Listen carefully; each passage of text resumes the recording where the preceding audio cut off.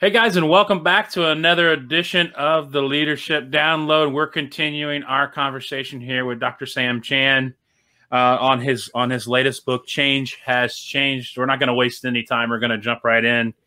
Cameron, take it away. Yeah, so thank you, Sam. Thank you for being a part of this podcast, and I know the folks have enjoyed part one. And so, moving into your latest book, Change Has Changed. There was a quote in the book that really stood out when we're kind of diving into this book, talking about process for change. Someone told you, Sam, right now I'm trying to change the fan belt on my car while I'm driving, showing the highway at full speed. I know for Travis and I that work in the aviation industry, the aviation world is just going through so much change with both the airlines and private jet environments. And if you're working at the operations, we've seen it in the media, what's going on with the airlines with delays. What is your recommendation to leaders that are just going through so much rapid change, stress, and involved in making quick decisions? Because in our industry, I know from Travis and my experience in the operations, every day is different. You don't know what to expect. And operating in this fashion is not sustainable for leaders. Well,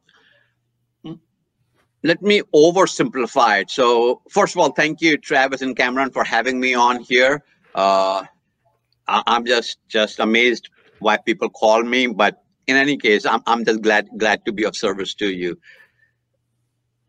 So in the marketplace, we used to talk about scalability.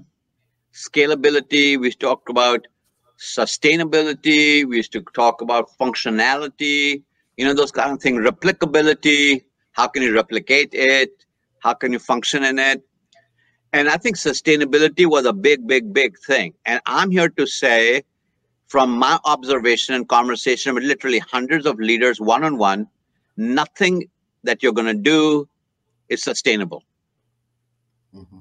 So if I can free somebody up here right now who's looking for a sustainable model that will carry you for 12 months, 18 months, even 2 years, at this point, nothing you are going to do is sustainable.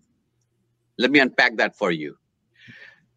Sustainability in any environment, profit, not profit, non-profit, doesn't matter where you're at, sustainability implies that we control some of the mechanisms that keep things moving in our preferred direction. So that's the assumption there.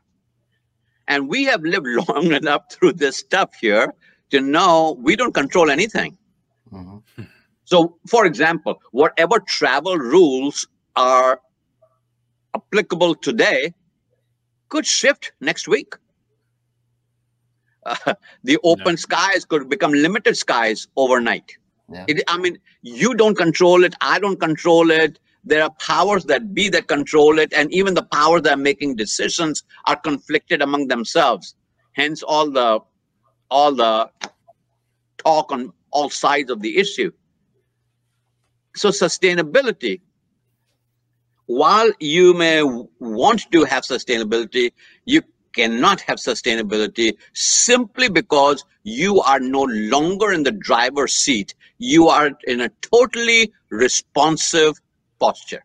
Give you a homegrown example. Have you ever been riding in the car with somebody? So you're in the passenger side and they are driving the car, and you're on the highway and the driver's coming up on a car in front of them, and you think they're going to crash, and your foot starts putting the brake on your side of the car, and your side brakes. Your foot is responding to what your eyes are seeing, but there's nothing to press against. Mm-hmm. And your side, the brakes on your side do not work. And that's exactly what's going on right now. The accelerator is not working on your side. The brakes are not working on your side. The gear shifts are not working on your side. Somebody else's, that's not a word, but other people are in the driver's seat, and we are totally in responsive posture to them. So sustainability has gone out. So because that is what we had yearned for, we have another muscle in our head that we have rarely used. And that is what I call short-term decision making. Now, every CEO, every executive director, every manager, every leader listening to me right now is already pushing back on that notion of short-term decision making. But if you could get really good at short-term decision making, and if you could enculturate your environment that you work in to say, this is a short-term decision, we may renew this decision, we may re-up this decision, we may re-engage this decision, but we will look at that in 2 months, and then 2 months, and then 2 months, and we will keep making the adjustments as is needed, rather than saying, here's our 2022, 2023 plan. That is dreamland. That's la-la land. Yeah. If you can, so we all have that muscle, but we rarely use it, especially as you go higher in management, higher in leadership. Everybody wants to make those sustainable decisions. And I'm saying to you, if you can have short-term sustainable decisions, if you can make 2-month decisions right now and get good at that. So if you can forecast 2 months, I know you are more in control of that than forecasting 8 months, for example. You can read the leaves a little better for 2 months than you can for 8 months. So you can cast vision, you can create mission, you can create processes, and you can create systems for 2 months. But you let your people know that this is what we're going to do. For a while, we're going to roll 2 months at a time. It could be 3 months, could be 1 month, could be 6 months. That's not the point. But if you could create a culture in which people are comfortable with the thought of, we're going to take 2 months at a time, I think you'll be good. So that is what I mean by saying that sustainability is not our objective right now, but short-term decision-making built-in nimbleness. I think we need more Volkswagens than tractor trailers. If that makes sense. You can change lanes, you can shift down, you can stop and accelerate faster. One day you might be a tractor trailer again, but right now Volkswagen type things. Nimbleness, short-term decision making, 2 months, 3 months of sustainability. But that's a muscle that you have to create, not just for yourself, but for your organization as well. And very few leaders that I'm talking to have the courage to do that, because they have always done it another way, but they have to realize change has changed. Wow. I see an Avail article coming from that soon from you. I'm glad you're getting Avail. Excellent. So just to keep going, in your book, you quote, elevate the innovators is a good leadership slogan moving into the future. What do you mean by elevate the innovators, and why is it significant in what we're doing now in organizations? So every leader I have spoken to, I ask them the same question. I ask them 2 same questions. So I've been asking this question since probably May, June of 2020, and I'm still asking the same question of every CEO, every leader I'm talking to, same 2 questions. Question number 1 is, who was on your leadership team that has become obsolete? Question number 2, who was not on your list, was not on your radar, was not in your meetings, was not in your decision making, who has risen during this time? And the people who have risen during this time, in my mind, are innovators. So my definition of innovators are fearless, solution-oriented people who are willing to say, hey, listen, let's try this. What's the worst that can happen? We'll fail.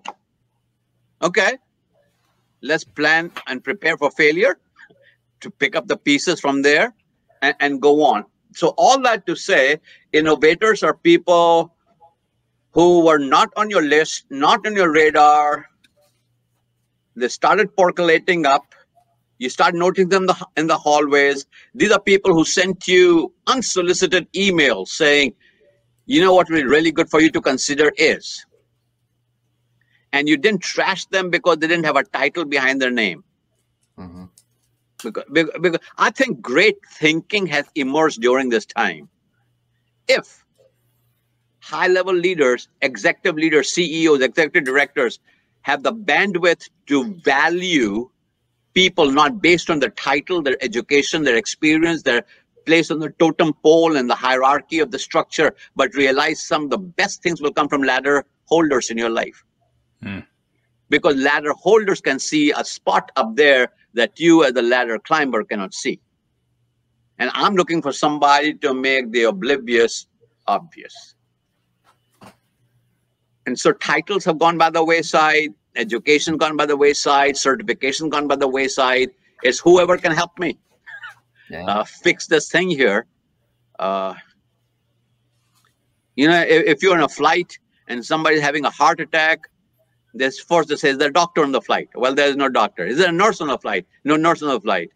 And this person says, I'm not a doctor or a nurse, but I'm a receptionist in the doctor's office. We'll take you. Yeah. You see what I'm talking about? And I think once you get desperate enough, you can receive help from anybody. It does not matter. And that's what I mean by innovators. People who have showed up, risen on your list that were not on your list, and valuing them. I think that's the biggest shift that's happened is who you value for what. Wow. I don't think a worker would be resigning if they felt valued. Mm-hmm. Value is the new currency. Value is the new currency. Yeah, that's so good. In your book, you also talk about using a pencil. For myself, I don't like using pencils. I'm a pen person. But your concept that you define on using a pencil is so difficult for leaders to do because we're so used to certainty.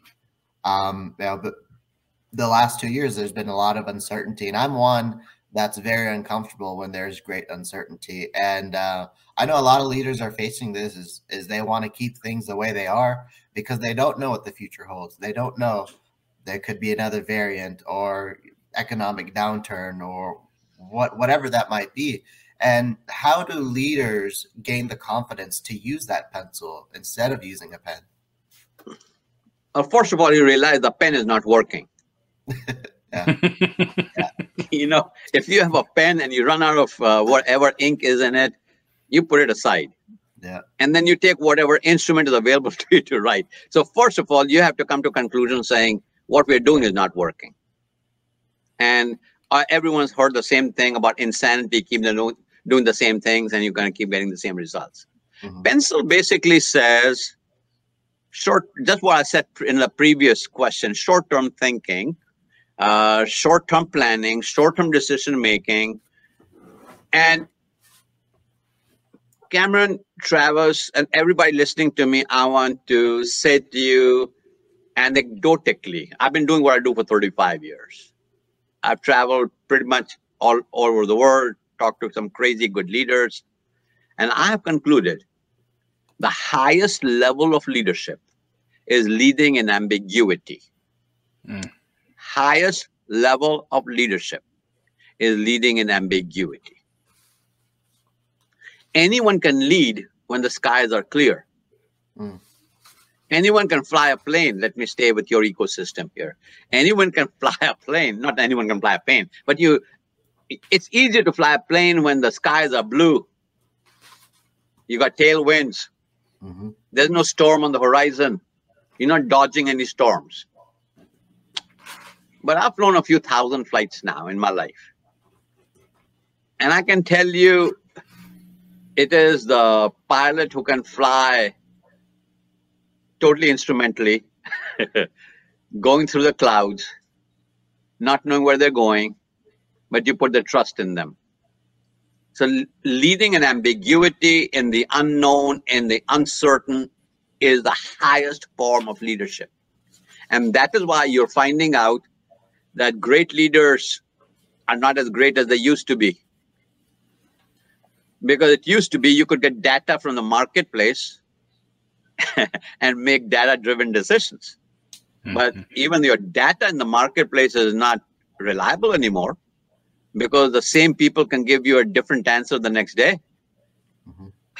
Because they are evolving, they are changing, they are shifting in their own lives. So I think a CEO, an executive director, a leader of any area needs to get used to simply admitting, I don't know. Stop pretending, become transparent, and say, I don't know. I really don't know. And because we don't know, when you say, I don't know, it humanizes you. It empathizes with the person. You're closer to the other person because the other person's saying, I don't know either. And now both of you saying, I don't know. And searching for certainty in a time of uncertainty is like sitting on an apple tree wishing for oranges. You're going to get apples right now. You're going to get apples for a long time. I'm not a futurist, but I can tell you that uncertainty is going to be our friend for a long time. And you might as well become cousins with them, understand the science and the art of uncertainty, get yourself into that zone, stop searching for leading with total knowledge and database. And that is why you got to listen to people. Just listen to people and ask people, what do you think the future is for our industry? Let me use another low-level example. If you were improving a shovel that digs holes, if you're improving a shovel, where would you get the best advice?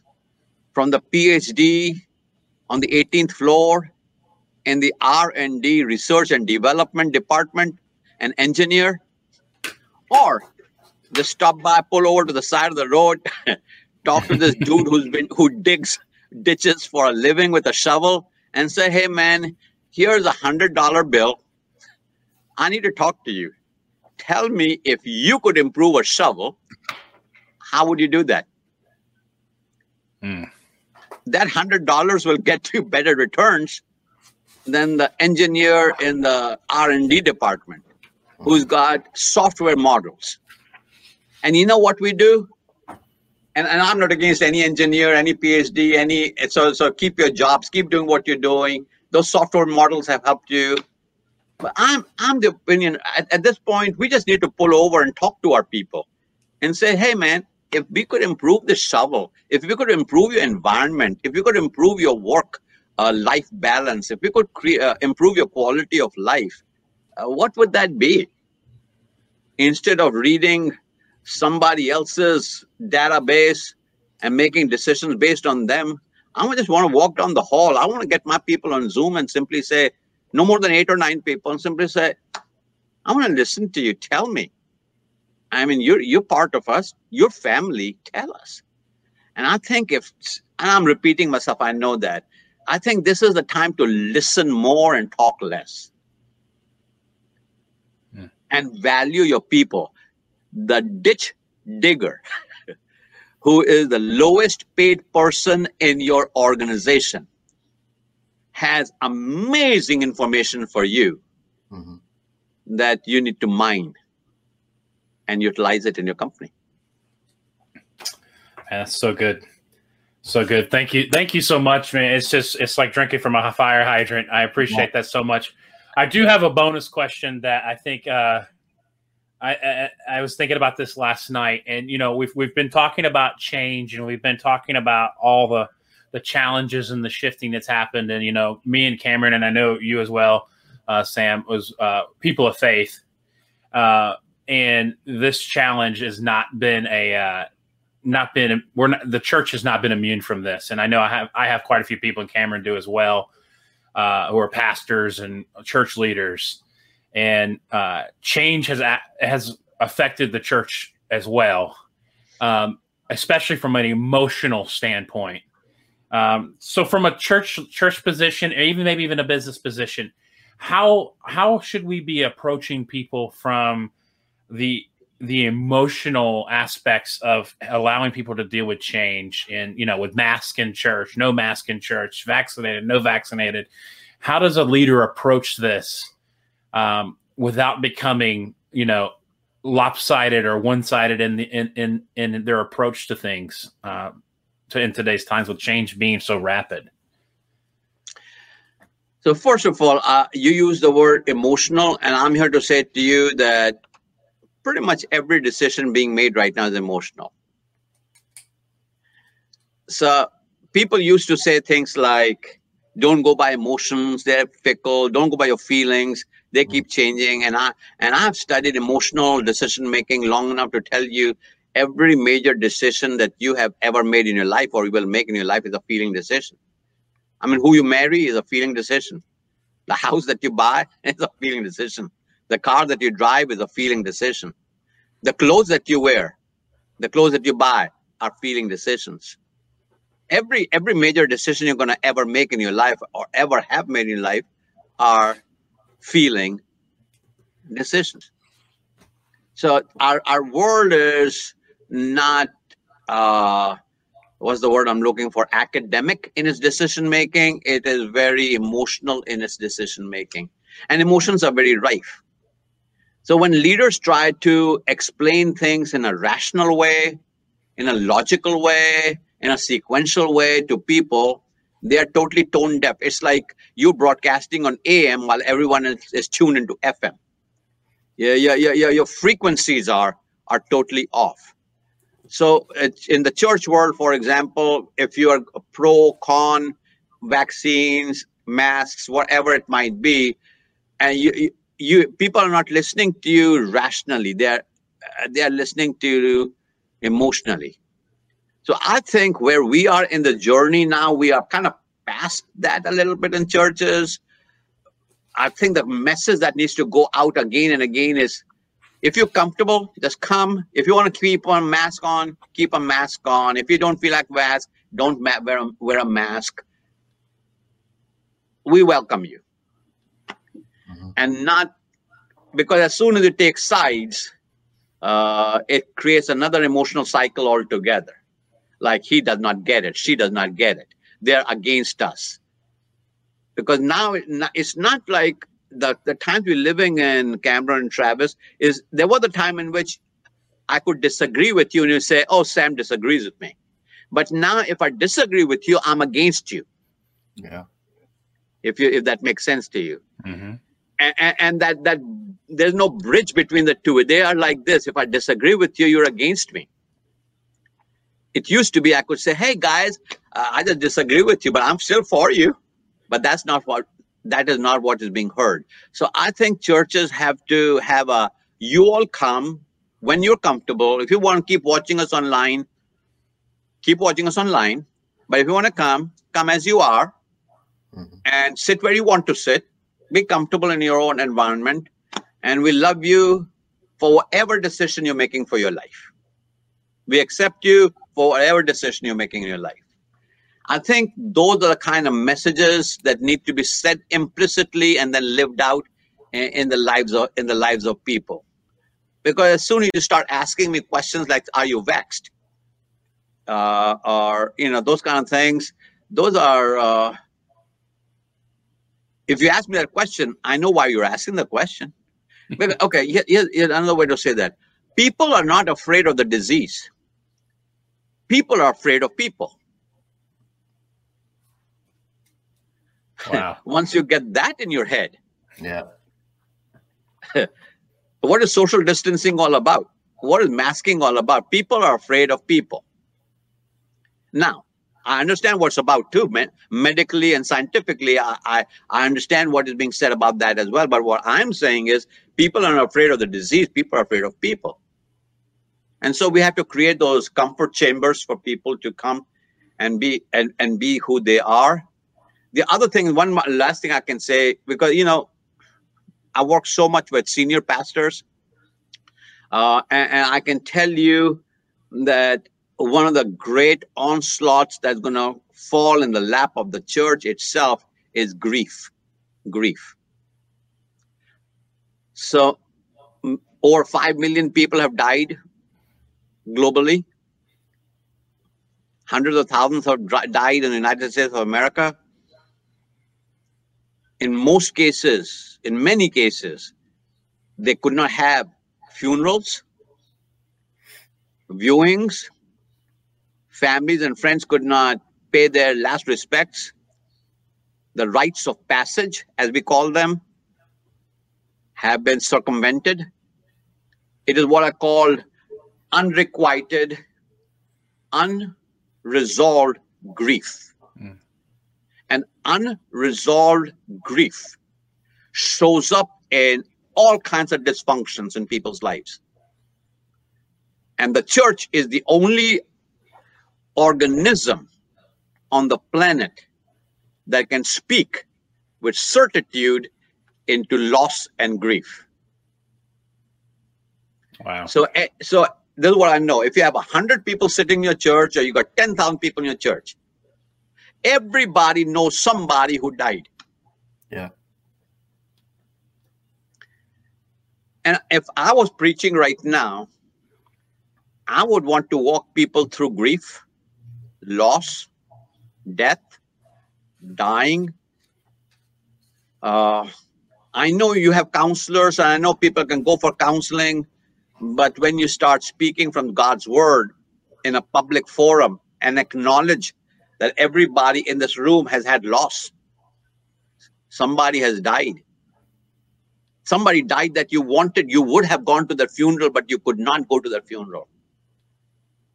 You would have gone to their viewing, but you did not go to their viewing. You would have embraced and hugged that widow or widower, but you did not. That child, that parent. And I think the church is the only hospital that can deal with that aspect that'll come back to the church. And there are others too, but I'll leave that at that. Wow.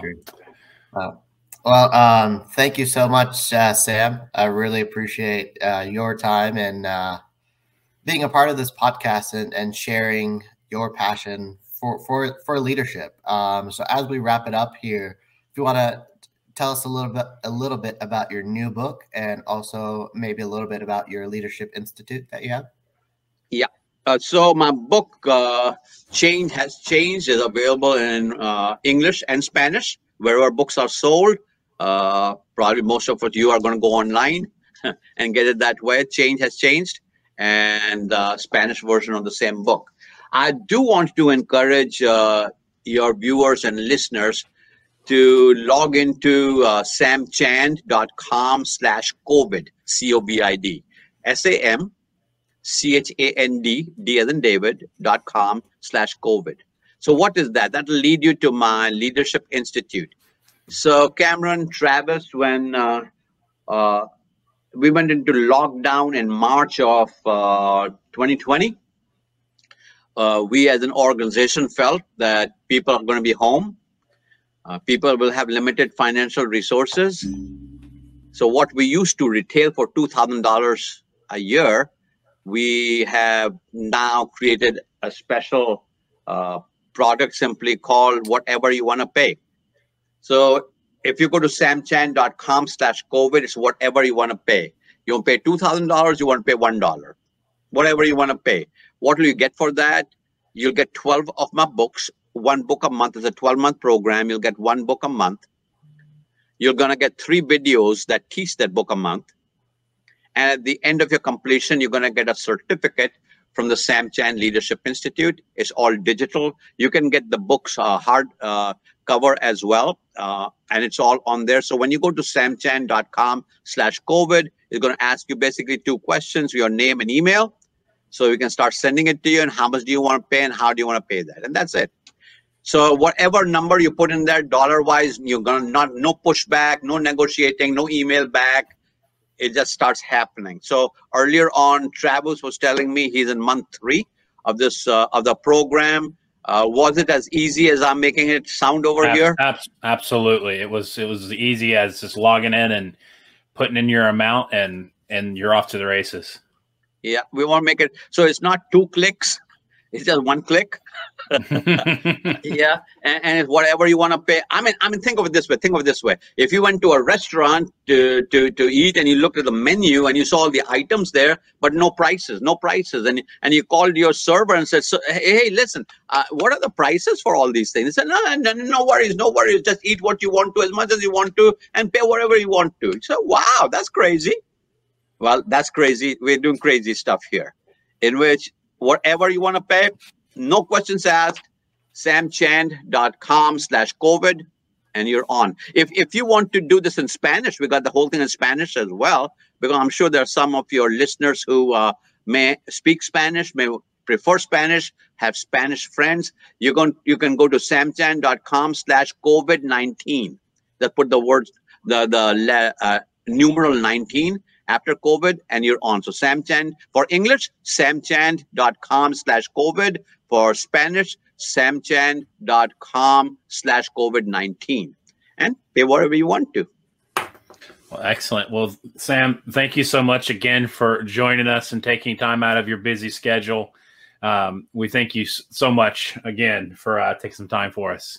Well, let's do this again. I really enjoyed talking to you all. You're all sharp people, and may what you do increase. And I know what you're doing, helping a lot of people.